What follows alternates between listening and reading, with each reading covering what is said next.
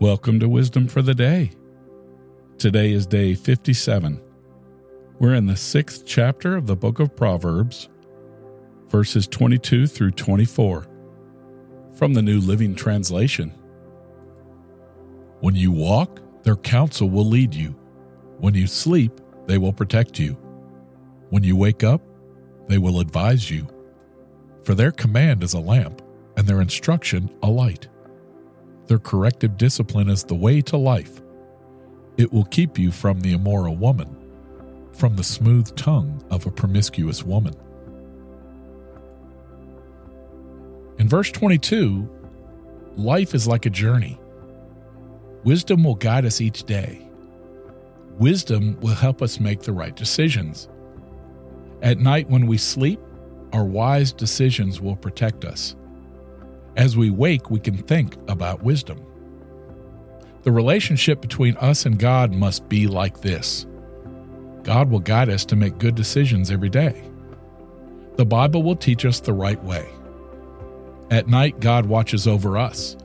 He protects us. And as we wake, we should think about God's Word. In verse 23, this verse is similar to Psalm 119:105. God's Word is like a lamp for my feet. God's Word is a light for my path. In verse 24, Solomon is writing about sex, but he's also writing about the other evil actions. Sometimes an idea about an evil action attracts us. Sometimes we want to do evil things, but we should refuse to do those things. Solomon has taught this lesson to us before. Back in chapter 2, verse 16 through 19, and pretty much all of Proverbs chapter 5. He will also explain the same lesson in Proverbs 7, so just pay attention. He repeats the lesson because it's just that important. Proverbs promises that if we hold on to and keep wisdom from the Creator of the universe, then we'll live protected, fruitful lives. In our individualistic society, we tend to resist and resent laws and regulations that resist or restrict our freedom. Wisdom encourages us to be illuminated by God's commandments and laws that will help us navigate our way through life's pitfalls and their difficulties. We should welcome reproof since we learn the way to properly react to God's creation. Again, there's a special warning to avoid sexual sin outside of marriage. Sexual sin was a problem 3,000 years ago, and it remains a big problem today. So let me ask you, do you have trouble sleeping? Proverbs encourages us to focus on God's laws and wisdom. Do you have trouble making decisions?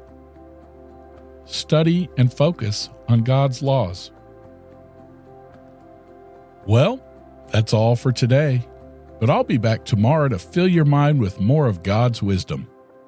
In the meantime, you can find more wisdom at our website, wisdomfortheday.org. Catch up on past episodes or leave me a voice message telling me how you enjoy the show. If you did enjoy it, please tell someone about it. That would be the wise thing to do. So, until tomorrow, I'm Rick. I love you. See ya. Wait, before you leave, here's a thought. Why are wisdom teeth called wisdom teeth? Well, when they have to be removed, you got to pick the right dentist, because each dentist has his own philosophy. Toodles!